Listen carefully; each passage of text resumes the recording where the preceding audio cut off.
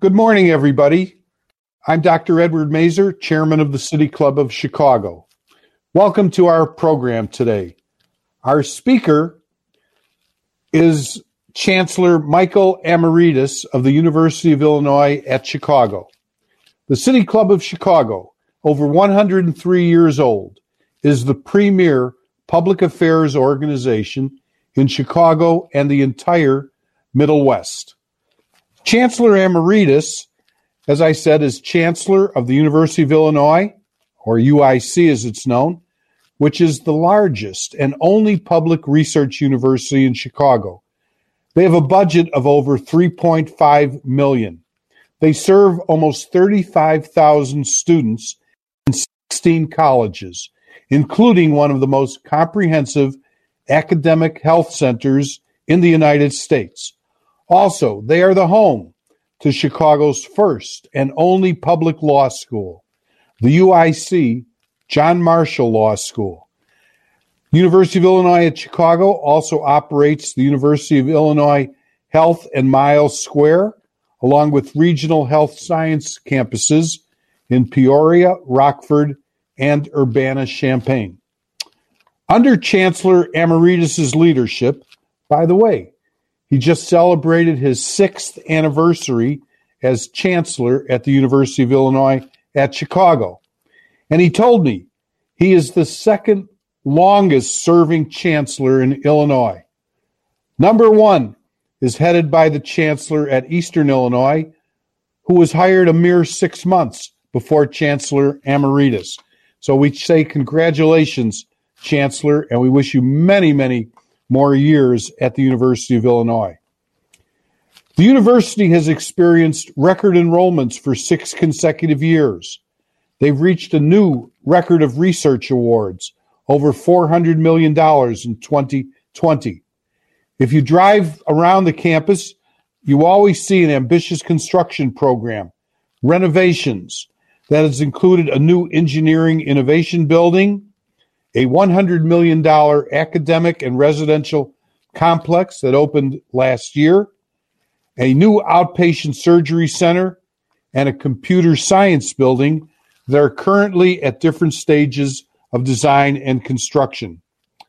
Before coming to us in Chicago at UIC, Chancellor Amaritis served for 21 years as a professor, department chair, dean, and provost at the University of South Carolina.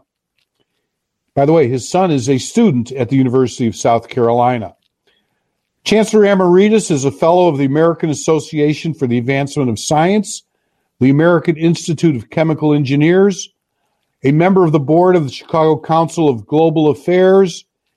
Chancellor Amaritis received his diploma in chemical engineering from Aristotle University of Thessalonica in Greece, his PhD in chemical engineering from the University of Wisconsin-Madison, where, as an aside, his daughter is completing her PhD at University of Wisconsin-Madison, and an honorary doctorate degree from the University of Ioannina in Greece. Chancellor Amaritis, welcome to the City Club of Chicago. Thank you, Ed. This is a wonderful introduction and a great executive summary of what I'm going to talk about. So the rest of you, if you don't want to hear the details, you can tune back again during the Q&A period. It's good to be back at the City Club today. This is the 3rd time that I am at the City Club, and I'm amazed that you keep inviting me back. So that's wonderful. I also want to thank all of the guests who have joined us virtually. Good morning to everyone, and welcome the President of the University of Illinois System, Dr. Timothy Kallin, who is with us today, as well as Mr. Bill Merchants, who is the founding chairman of our UIC Alumni Association and represents 200,000 alumni in the Chicagoland area alone, and approximately 300,000 alumni across the nation and across the world. Before I begin, I would like to share a really short video in recognition of everyone at the University of Illinois Chicago who have time and time again shown their resilience and strength to keep our community safe during the most challenging days of our pandemic. Can we please play the video? it's short. While our UIC campus is quiet, the important work continues. Teaching and learning, caring for patients, discovering treatments and cures, innovation, persevering with determination and grit. The world is changing. The importance of your degree won't. We are the University of Illinois at Chicago for Chicago. Thank you to our students, faculty, staff, doctors, nurses, and all our service providers. It has been a very difficult year for all of us. Reflecting back into the last 12 months, we mourn the loss of life that our country, our city, and our UIC community have experienced. We recognize the financial hardships that have affected the most vulnerable communities in Chicago and around us, and we have seen the COVID pandemic reveal in a very profound way the social inequalities in our city and in our country. We were faced with many new challenges, but through it all, we have taken a measured and deliberate approach to ensure that our students, our faculty, and our staff were first and foremost safe. And we have continued to do what we do best, taking care of patients, listening, learning, teaching, planning, innovating, and coming together. Keeping our eyes on our collective goal to fulfill our mission as the nation's best urban public university, we work together. We placed our trust in science from the very beginning, and we led by example. I think I can confidently say today that we faced the challenges head-on and we succeeded. Beginning in the early weeks of the global public health crisis, we continuously adapted to ensure that our students had the best remote learning experiences possible. At the same time, we kept our dorms open for those who had no option to go home, and we made laptops and hotspots available for all students who could not afford them at home. Our faculty are very creative, and they worked hard to make their courses engaging. And our staff members made sure that most of our support services were available and accessible remotely. Just to give you a few examples, instructors in engineering put together and mailed kits containing enough wiring, circuit boards, and surplus parts to give students the opportunity to make wearable devices at home for a very popular tech lab that they were teaching. And in applied health sciences, one of our instructors in the nutrition program, the one that you see in the pictures, used videos and photos from our campus food lab and outdoor nutrition garden in an effort to engage the students and inspire them during the course. For our theater and music faculty and students, the show must go on, even during a pandemic. A very determined and technically savvy roster of instructors rose to the challenge to provide acting and music instruction through a combination of in-person and virtual courses. Imagine what it looked to adjust immediately and create a theatrical experience fully virtual within a couple of weeks. If you want to get a feeling of what it looks like, it's called Reverb, and you can watch the production online. In the face of changing public health conditions in the late summer and early fall, we nimbly moved a number of courses to a hybrid model that combines online and in-person instruction and allowed us to safely optimize learning opportunities for students. This is also the operational model this spring, but we're planning to return mostly in-person instruction next fall, since we expect that a significant number of individuals in our community will be vaccinated. We also implemented rigorous safety measures to protect our community, including reducing density on campus and mandating face coverings, and I'm very proud of our students who followed the guidelines, implementing daily wellness screenings, and building a comprehensive saliva-based testing and contact tracing program since August of last year. To date, we have performed more than 110,000 saliva tests, and we are currently running 5,000 to 6,000 tests a week. Our most recent 7-day rolling positivity rate is on the order of 0.2 to 0.3%, 2 to 3 people per thousand. Through the work of our contact tracing team, based in our School of Public Health, we successfully reached 96% of the people who tested positive in our campus, and over the last 6-8 months, isolated and quarantined them. This is how we limited the spread of the virus on our campus. I can confidently say that over the last year, the UAC campus has been one of the safest areas in the city and in the state. Our clinicians and researchers have heroically stayed at their posts, taking care of the sick, particularly in Chicago's hardest hit communities. And at the same time, they jumped into the race for new therapeutic approaches and the development of new vaccines.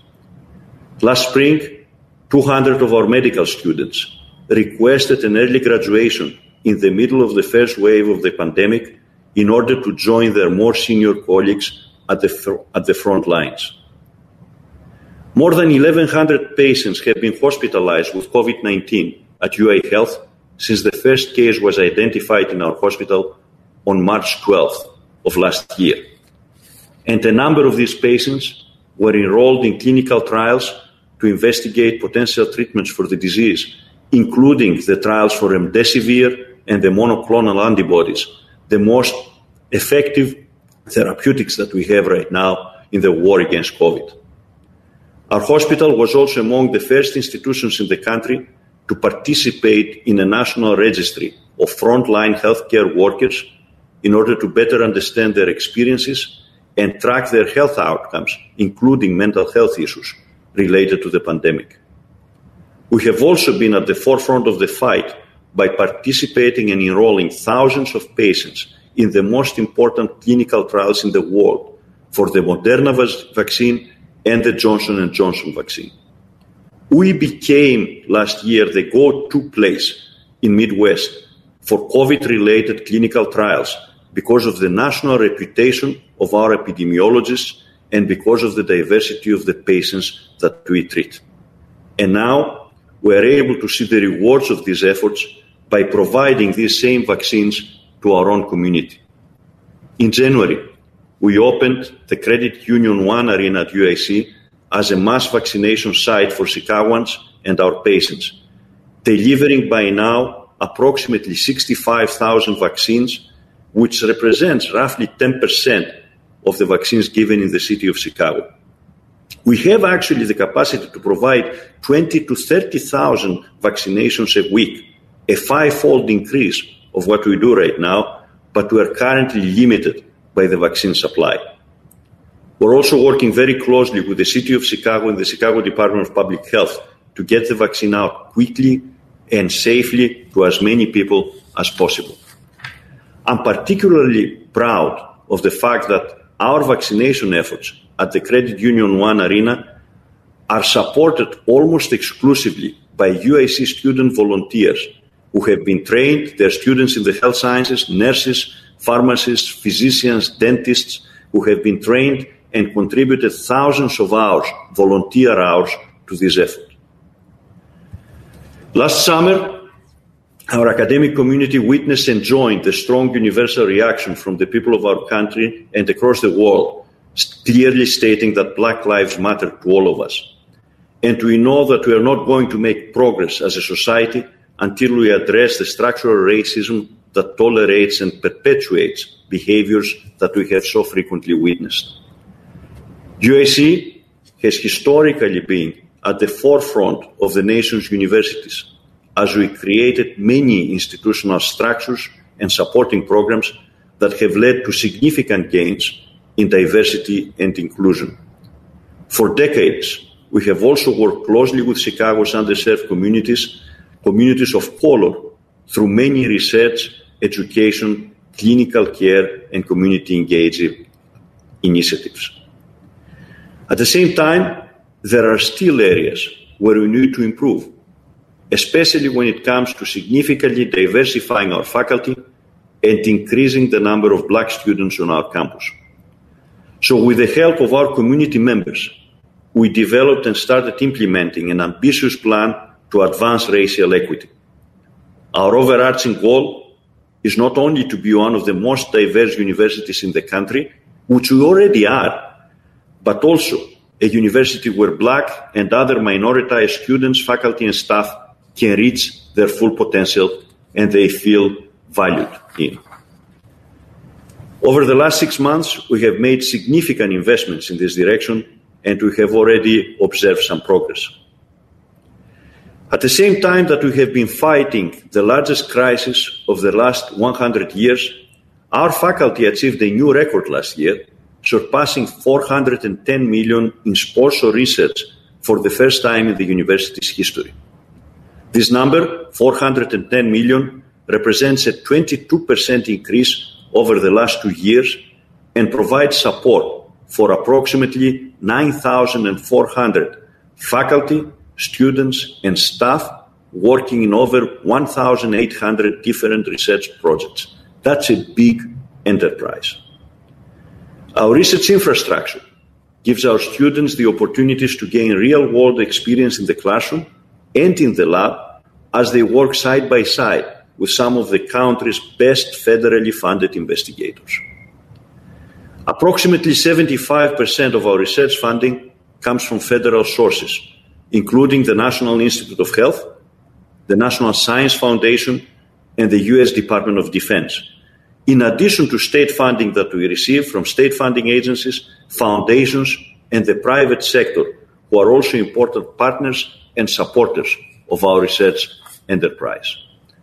These awards support a wide range of research activities in all of UAC's 16 colleges and disciplines, from the health sciences and science and engineering fields to the social sciences and the arts and the humanities. UAC is one of only 131 institutions in the United States and one of 4 in the state of Illinois to have the highest classification for research by the Carnegie Foundation.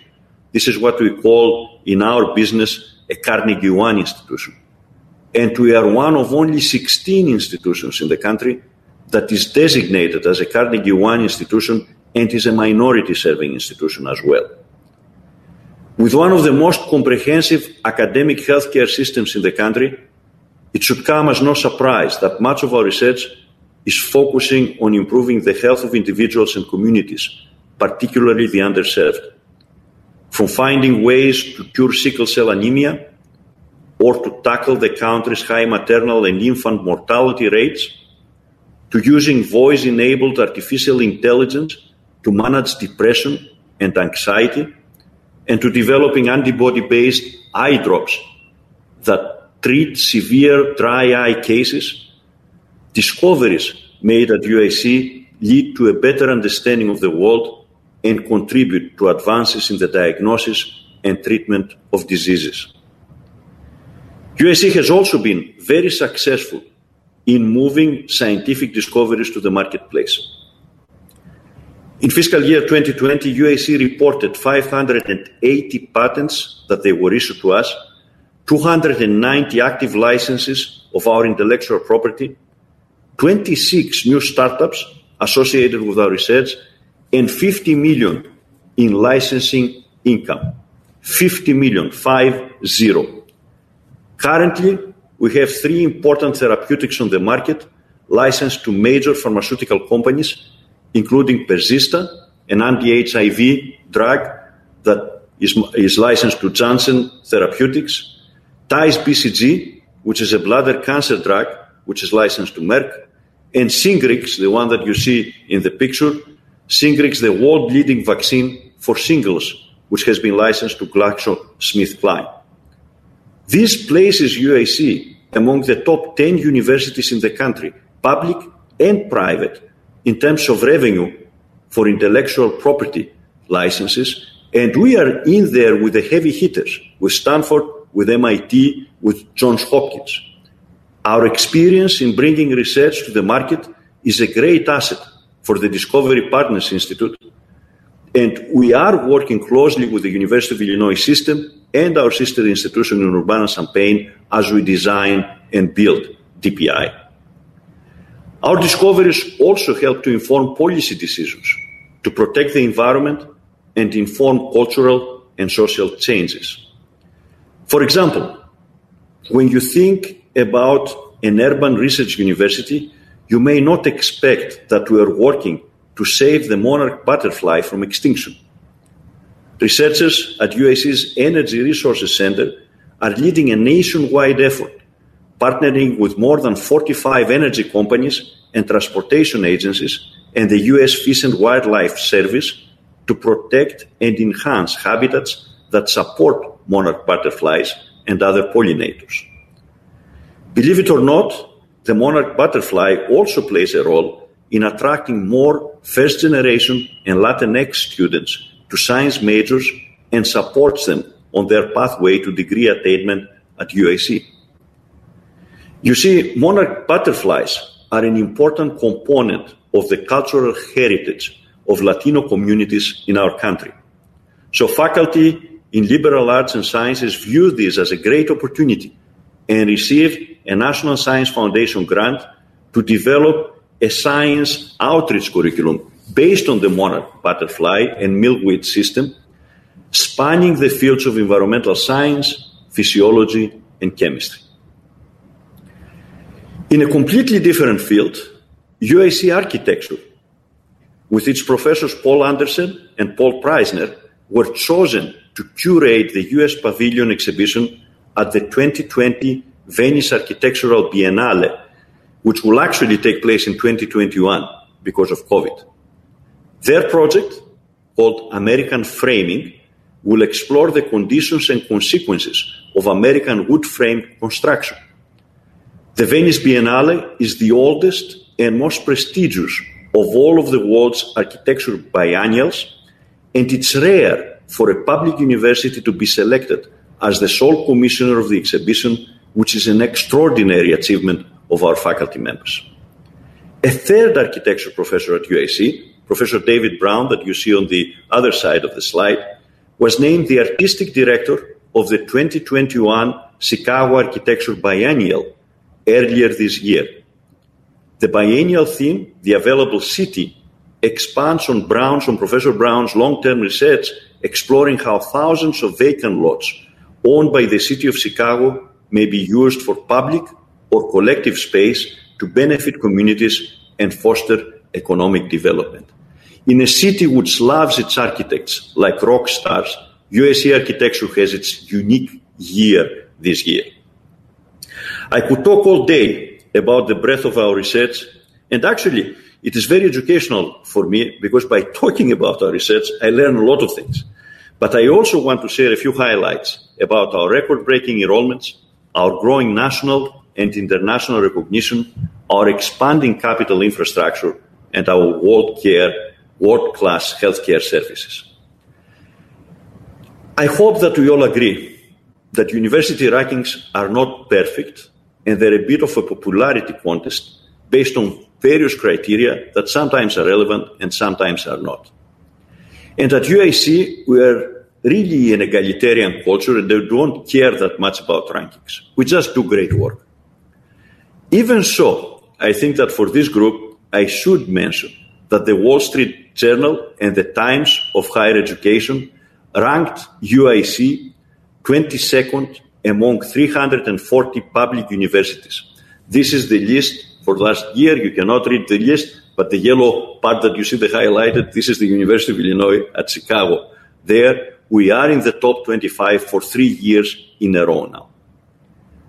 We are also consistently placed ahead of more than half of the Big Ten universities. Not that we care that much about the Big Ten, but our board does care about it. We play on the Horizon League, actually, our basketball team. We were also among the top 10 best value universities in the country for 3 years in a row, both public and private universities. Honestly, I have no clue how they calculate this, but based on the outcome, I think it's a very good methodology that they're following. Students and their families, more than rankings, want a high-quality education at a reasonable cost with a great student experience. And they vote with their feet. Word gets out, and they vote with their feet. Last fall, despite a 4% decline in enrollment at public universities across the country, we set a new enrollment record for the 6th year in a row, surpassing 33,500 students. Ed, in his introduction, talked about approximately 35,000 students. That's where we're heading. That's what we want. In the face of the COVID-19 pandemic, we brought almost 6,000 new undergraduate students on campus, both freshmen and transfer students, and we brought 3,000 new graduate and professional students to USC. We are by far the largest university in the city and the second largest in the state of Illinois. If you haven't been on campus recently, you may not be aware that in the summer of 2019, we have opened 2 new buildings that are critical to the student experience and our commitment to access and excellence. Our engineering programs are in high demand and we are bursting at the seams for space. Enrollment in the College of Engineering has almost doubled in the last 10 years to 5,400 students, outpacing growth of engineering programs across the country. To address this unprecedented growth in engineering, we opened a new engineering innovation building, the first new academic building on the East Campus since 1991. Our chemical engineering and civil and materials engineering departments occupy the new building, which is home to the Chicago area's only high-bay structural research laboratory. Over the last 15 years, our computer science department in the College of Engineering has also grown from 187 undergraduate students to more than 1,500 students this year, and we project that these 1,500 will become 2,500 by 2023, just 2 years actually, by now. This is why we're breaking ground this summer on another new building, the one that you see in the slide, the Computer Design, Research and Learning Center, made possible by funding from Governor Pritzker's Rebuild Illinois Capital Plan. In doing so, I'm confident that we're creating the go-to place for the growing tech business sector in Chicago. They will have to come to our building to hire the best and the most diverse talent in the city and to find the best researchers to work with. This building is also directly related to the DPI effort and will be a great contributor to that initiative as well. As you're driving on the Eisenhower, you may also have noticed our new academic and residential complex. We made sure that the USC sign is very red and very large, so you cannot miss it. This is a beautiful facility, and the picture that you see on the right is actually a real picture of the interior. It's not some kind of an artist's representation. With 550 new beds and more than 50,000 square feet of state-of-the-art academic space. Our residential students have some of the best views of the downtown skyline, and they can literally roll out of bed and walk across the hall to their lecture centers. This complex was built in record time. It only took 18 months through a public-private partnership with the academic campus communities, the nation's largest developer, owner, and manager of high-quality student housing communities. It's also very difficult to miss the USC signs at the corner of Jackson and State in the Loop. In 2019, we filled a significant void in our academic portfolio with the addition of the USC John Marshall Law School, Chicago's first and only public law school. In addition to its long history of producing practice-ready lawyers and populating the bench in the state of Illinois, our law school is the most diverse law school in the Midwest and is heavily engaged in the Chicago communities through its pro bono legal clinics. A perfect match for USC. Last fall, we cut the ribbon of our College of Medicine Surgical Innovation and Training Lab during a virtual grand opening. They even trained me to cut the ribbon remotely using a robotic surgery system. I'm the one that is sitting there on the slide on the left. But the physicians, the surgeons, made it clear that this is the limit of my medical credentials and I'm not supposed to be getting anywhere near these machines anytime soon. The lab, which establishes UIC as the center of excellence for robotic surgery in the Midwest, will allow us to train thousands of surgeons across the country and across the world, and features advanced simulations in robotic surgery techniques for neurosurgery, microsurgery, and craniofacial surgery. We also broke ground last summer on a new outpatient surgery center and specialty clinics to expand UI Health clinical operations. This center will provide much-needed additional capacity for surgical procedures, as well as additional clinical space for some of our specialties: ophthalmology, urology, and otorhinolaryngology. This is the right way to say ENT in Greek, actually, and it's the formal designation of the discipline. The new building will also serve as an important economic driver for the state and the healthcare system's local communities. Construction of the building employs approximately 500 individuals over the course of the 2-year project, and 30% of the construction costs, 30% are spent with local minority, women, persons with disabilities, and veteran-owned businesses. This is our second UIC building constructed under a public-private partnership. I also want to thank Bruno and Sally Pasquanelli for their generous support of this project. Their contribution is the biggest gift so far for our $750 million capital campaign.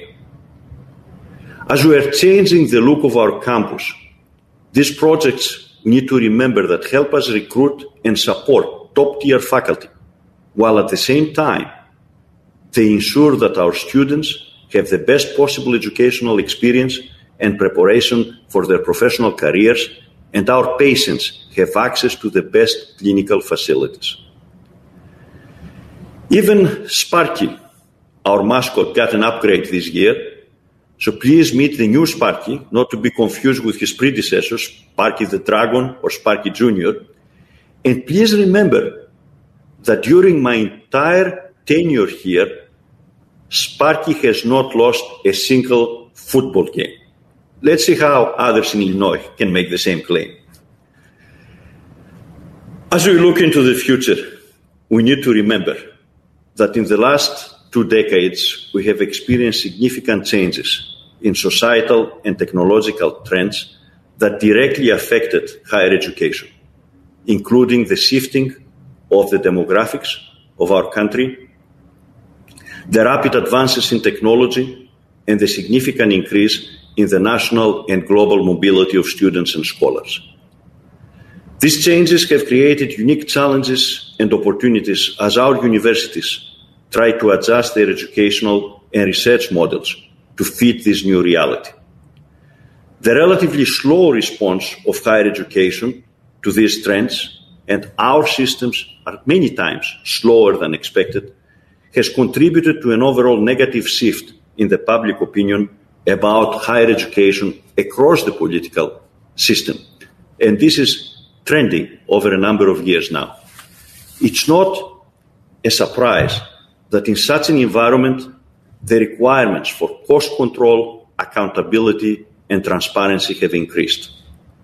The pandemic and the civic unrest crisis of 2020 have further accelerated these processes with demands for immediate responses under unprecedented conditions. At the same time, the need for a well-educated and diverse workforce is now greater than it has ever been in our history, especially as we contemplate the future of work in the post-pandemic world. Furthermore, the importance of basic and applied research conducted by universities is much higher than it was in the past. In fact, the future global competitiveness of the United States depends now more than ever on the success of higher education, and most importantly, on the success of the top-tier public research universities. We are in a global research race, and universities, with very high stakes, by the way, and universities like UIC are the US Olympic team in this race. In order to be successful in this new environment, our universities will have to undergo significant changes and do it at a pace much faster than we are accustomed to. It is critical that we regain the public trust, and to do so, we will have to focus even more on the public good and our relevance, to protect affordability and clearly articulate our value proposition. New, more entrepreneurial, more nimble, and more user-friendly operational models will have to be developed to achieve these goals, and the state of Illinois will have to assist us, giving us the flexibility to do so. Despite its relatively short history, UIC has already established an outstanding record of preparing excellent professionals, a strong tradition of nurturing scholarly work, and a great legacy of contributing to the well-being of our city and our state. For over 5 decades now, we have honored our commitment to the public good, and we have become the University for Chicago. We're a very dynamic and successful institution, and over the last 6 years, we have experienced unprecedented periods of growth in student enrollments, as well as in research and clinical activities. At the same time, we have introduced significant changes in our operations, and we have proven that innovation is part of our academic and our operational DNA. So it should come as no surprise that as we exit the COVID-19 tunnel, there is light at the end of this tunnel right now, we are looking into the future with a renewed sense of optimism and to welcome the opportunity to change the higher education landscape, not only here in Illinois, but also across the nation. Just watch what UIC can and will do. Thank you for being here today. Thank you for your attention, and I'm looking forward to hearing your questions and getting engaged in the discussion. Thank you very much, Chancellor Emeritus. That was very, very informative and very, very challenging. And while you're getting a chance to rest your vocal cords for a few minutes and perhaps some of our fine Chicago water, I just have a couple of sort of commercials to mention. Number one, I would like to thank our sponsors of today's program, White & Company and the University of Illinois Systems. And I was so delighted to hear from you that the president, Dr. Tim Killeen, is listening in, and also the head of the Alumni Association, the president of the University of Illinois Alumni Association. By the way, I'm a life member. I'm all paid up. Okay. Tell you about two of our upcoming programs, ladies and gentlemen. On the 8th of April, Congresswoman Robin Kelly, who has also taken on the position of the head of the Illinois Democratic Party, will be our speaker. That's 11 a.m. on April 8th. And then a week later, on April 15th, and you don't have to worry about filing your tax returns this year on April 15th, there's an extension until May 17th. However, there is a footnote. There's always a footnote in academia. If you make quarterly payments, you're still going to have to make your quarterly payment by April 15th. But on the 15th of April, the City Club of Chicago will present Congressman Mike Quigley at 11 a.m. on April 15th. We have a number of questions, and Chancellor Emeritus, we'd like to share them with you, hear your response. The first is from a Karen Edgerer.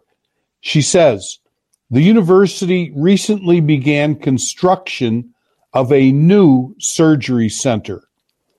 Are there further plans for development of the medical campus? For example, a new and much needed hospital.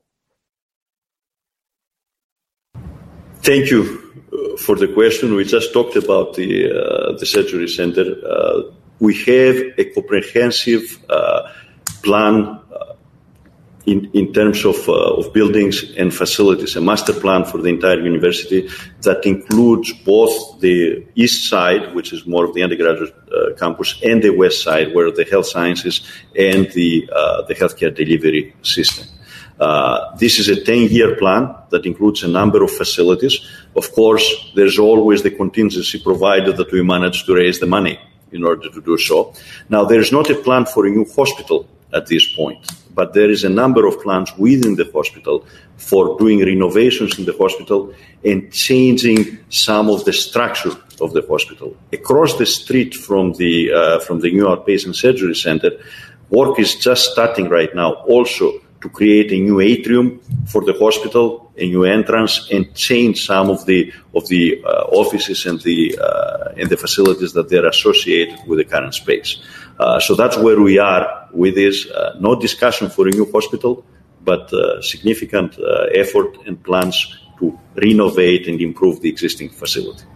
Thank you, Chancellor. Our next question is from Kirk Hartley, who's with LSP Group, LLC.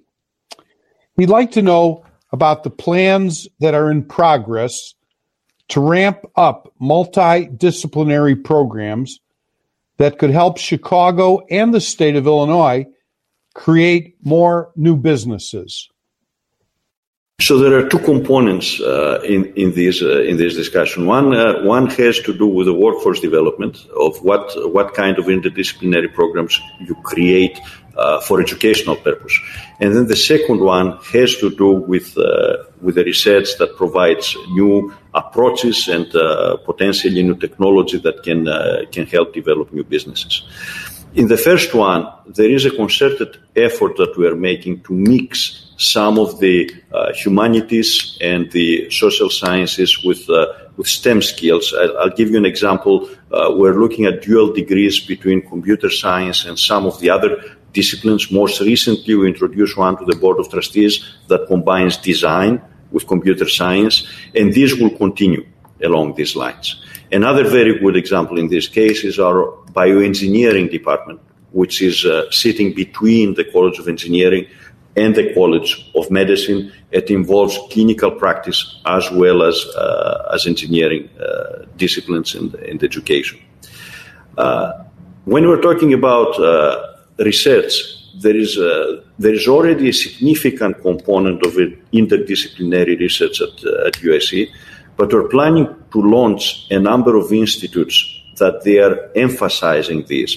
We were supposed to start it this year because of COVID and because of some uncertainties in the finances. We had to wait, but I expect that we will do it next year when we will bring a few new interdisciplinary university-wide institutes looking at materials, looking at artificial intelligence, looking at some of the social sciences in order to advance the interdisciplinary research, which usually provides more innovative and new solutions. And then in between the two of them is a unique asset that we have at UIC, and this is our Innovation Center. Our Innovation Center brings together students from multiple parts of the university: engineering, business, design, medicine, if there are some healthcare delivery type of problems that they're dealing with, creates interdisciplinary teams, and they work together to solve problems that they're posed to us. Ed, can you hear me? I can hear you, yes. Or am I lost? Okay, so my picture froze all of a sudden. And in the Innovation Center, we bring these multidisciplinary teams together, and they address problems that they're specifically brought to us by industry. This is a wonderful making space, and it's a startup space that we are expanding. We're doubling their size right now, and it is one of the prototypes that the Discovery Partners Institute in Chicago is looking at to expand further. And of course, we are part of the Discovery Partners Institute, which combines the entire University of Illinois system. Thank you, Chancellor. This is a question from Jawan Michael Hall, who I believe is probably a student at the UIC John Marshall Law School. He asked a question about a Ida B. Wells scholarship program, and he was wondering if you knew how many students would this scholarship support each year. Joan Hall is one of our student leaders at UIC. He actually was the one who introduced me at the first time that I came at the City Club. Ed, he was an undergraduate student at that time, a member of our board of trustees, and I love to have Joan next to me because he's an ex-Marine, and I know that he has my back every time that we are together. So Joan, the I.W. Wells Scholarship is a new scholarship that we established for a number of Chicago public schools that they come from underrepresented areas, and in their majority, they're African American students that they go to these schools. The goal is to raise $1 million, and we have managed by now to find matching for it. So for every dollar that goes in there, we'll match it 1-to-1. And initially, it will provide, I'm pretty sure, 20 scholarships this year. The idea is to endow this scholarship so we are able to have this in perpetuity and create a consistent pathway to alleviate some of the financial issues that students from this school have in coming and attending UIC. And of course, we are thrilled that the I.W. Wells family gave us the permission to use the name and to name the scholarship this way. Thank you very much, and thank you for asking that question, John. Speaking of finances and tuition and so on, when I was a student in 1960, boy, that's a long time ago, at the University of Illinois at Navy Pier, tuition, I believe, was about $125 a semester. Now we spend more than that on a book.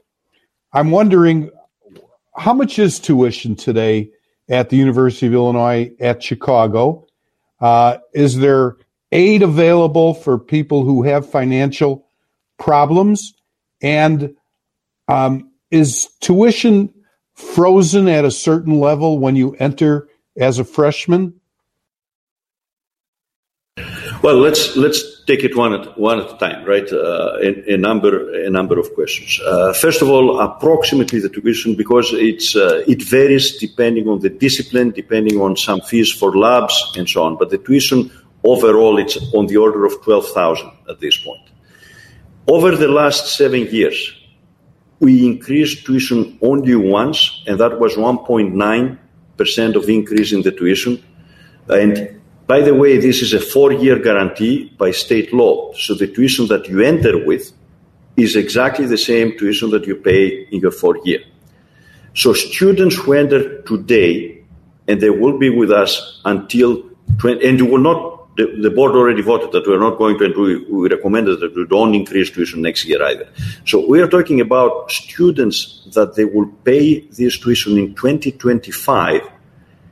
It will be only 1.9% more than the students who paid tuition as freshmen in 2015.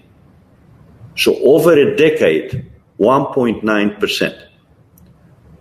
So that basically means that we are decreasing tuition over this period because the inflation moves at much faster pace than what we have done. So we have made a very concerted effort.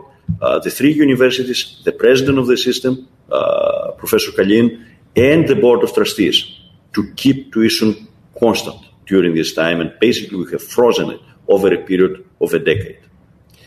We provide, at the same time, our financial aid has increased significantly.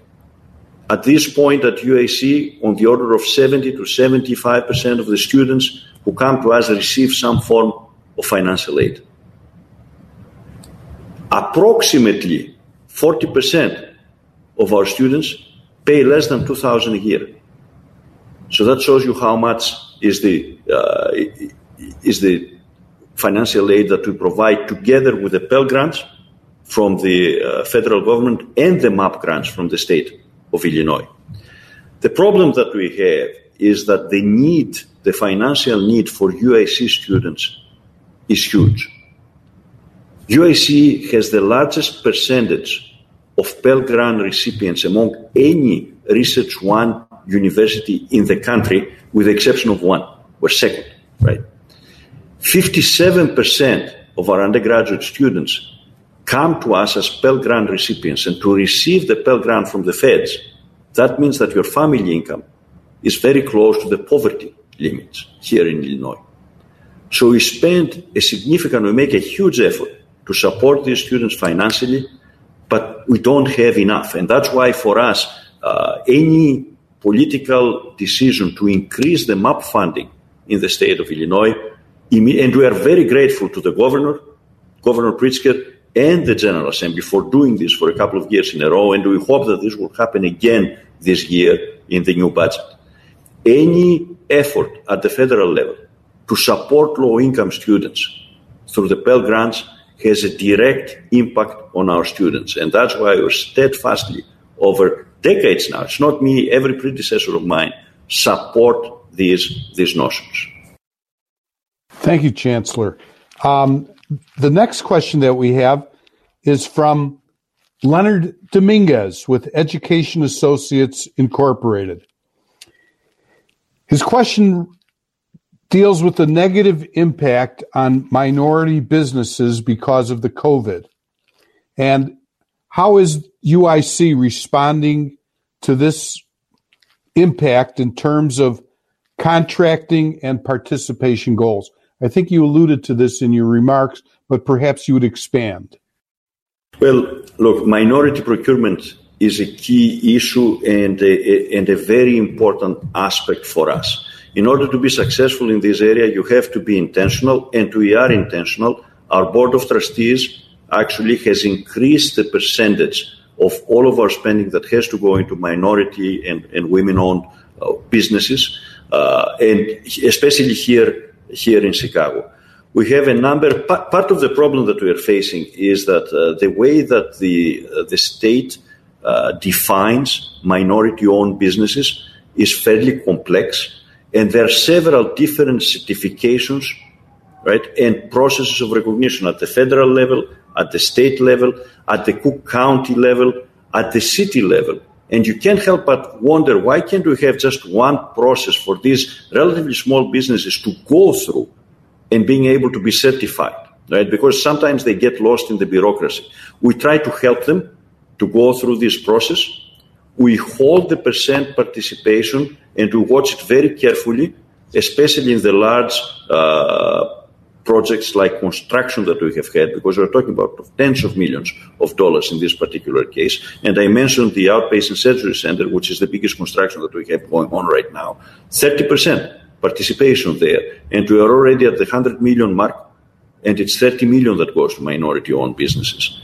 And at the same time, we're advocating with the state to be able to give us some flexibility in the procurement rules, because the state can create shelter markets that relieve some of the requirements that the small businesses and the businesses that they are not engaged into a lot of state contracting do not know how to navigate, and allow us to do so with the shelter market for minority-owned businesses. The state did this a few years ago with IT services, and we saw a huge change in the percentage of minority participation in our IT services. And now UIC is advocating, and the University of Illinois system is advocating in terms of expanding some of this, creating, for example, a similar shelter market for professional services, where there are a lot of small minority-owned firms that they operate in this area. Very good. Thank you. You mentioned that we're beginning to see some light at the end of the COVID tunnel. And a couple questions. The university system has been very successful with their saliva testing of students, faculty, and staff. Do you see this expanding beyond the University of Illinois system to other colleges, universities, and schools? And my second question would be, this has been a very stressful year, not only economically, but physically and mentally. Is the university working to be able to respond to students, to faculty, staff, and so on, who have encountered and are dealing with the stress of this pandemic? Well, these are two very, very important questions. First of all, let me point out that our friends in Urbana-Champaign have done a remarkable job developing the saliva test there, scaling it up at a different rate and at a different scale than we did at Chicago. There are significant differences between the two. There they could scale up because they had a bubble. In Chicago, we don't have a bubble. Our students were porous with the city all the time, so there was no way that we could do what Urbana did. But we did develop a very strong surveillance program, and that's why we're running more than 100,000 tests. When we're talking about 100,000 tests in Chicago for saliva testing, in Urbana-Champaign, it's over 1 million tests over the same period of time. And yes, it is expanding already. My daughter that you mentioned at the University of Wisconsin, she is doing the saliva test on a weekly basis, and it's exactly the same saliva test under license from the University of Illinois at Urbana-Champaign. And the Baltimore public schools right now are negotiating with the University of Illinois system to get the same type of testing in Baltimore as well. So it has expanded. We're supporting other universities in the state of Illinois, and it's a great contribution to the fight against COVID from a diagnostic standpoint. The second question is something that we have seen and we really worry about, and these are the mental health effects of COVID-19.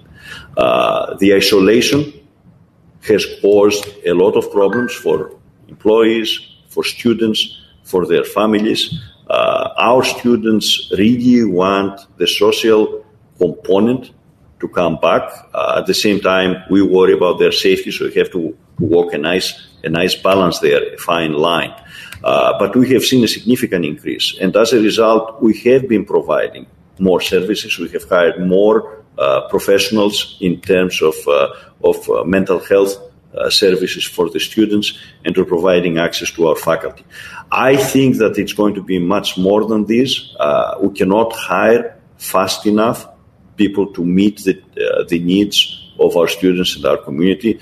And I think this is one of the effects of COVID that we will continue to live with for a number of years.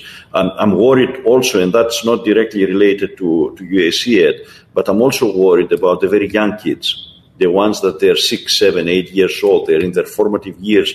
And a year in my life or your life may sound a small percentage by now, right? For them, it's a big percentage of their development. And it's formative years, and we don't know how they're going to affect them behaviorally.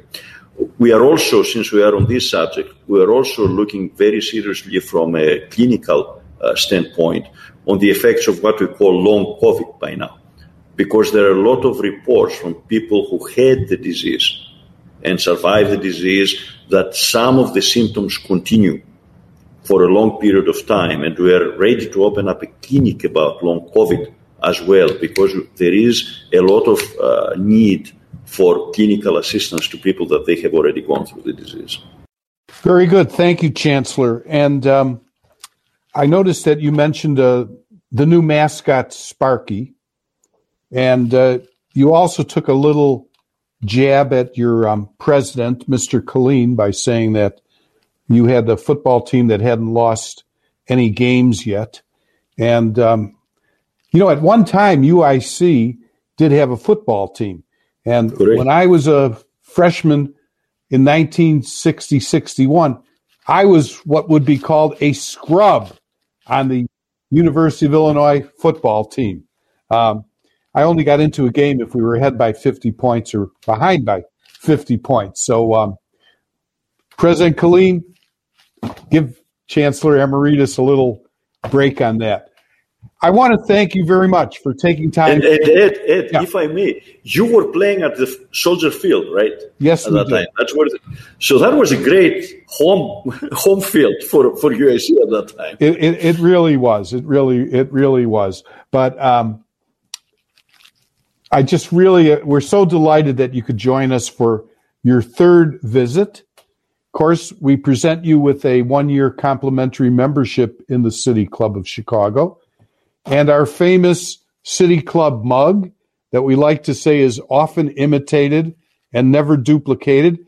And if this is your third one, you could sit down with your administrative team and give everybody a cup and yourself while you lay out plans for the future of the university and its tremendous impact on the neighborhoods, the city of Chicago, and the state of Illinois. Chancellor Emeritus, we thank you for being with us today. And if anyone wishes to contribute to the City Club of Chicago, we are a charitable 501c3 organization. We appreciate your contribution, particularly during this period of the pandemic. Hopefully, in the not too distant future, we can come back and meet in person, that we all like to do, and network and talk. And I just want to say thank you once again, Chancellor, and best of luck and good fortune. And we look forward to having you join us again. Thank you very much. Thank you, Ed. And to follow the tradition, I'll send you a UAC mug as well. Very good. Thank you. We appreciate that. Thank you, everybody. We look forward to seeing you at our April 8th program with Congresswoman Robin Kelly. Thank you. Have a great day.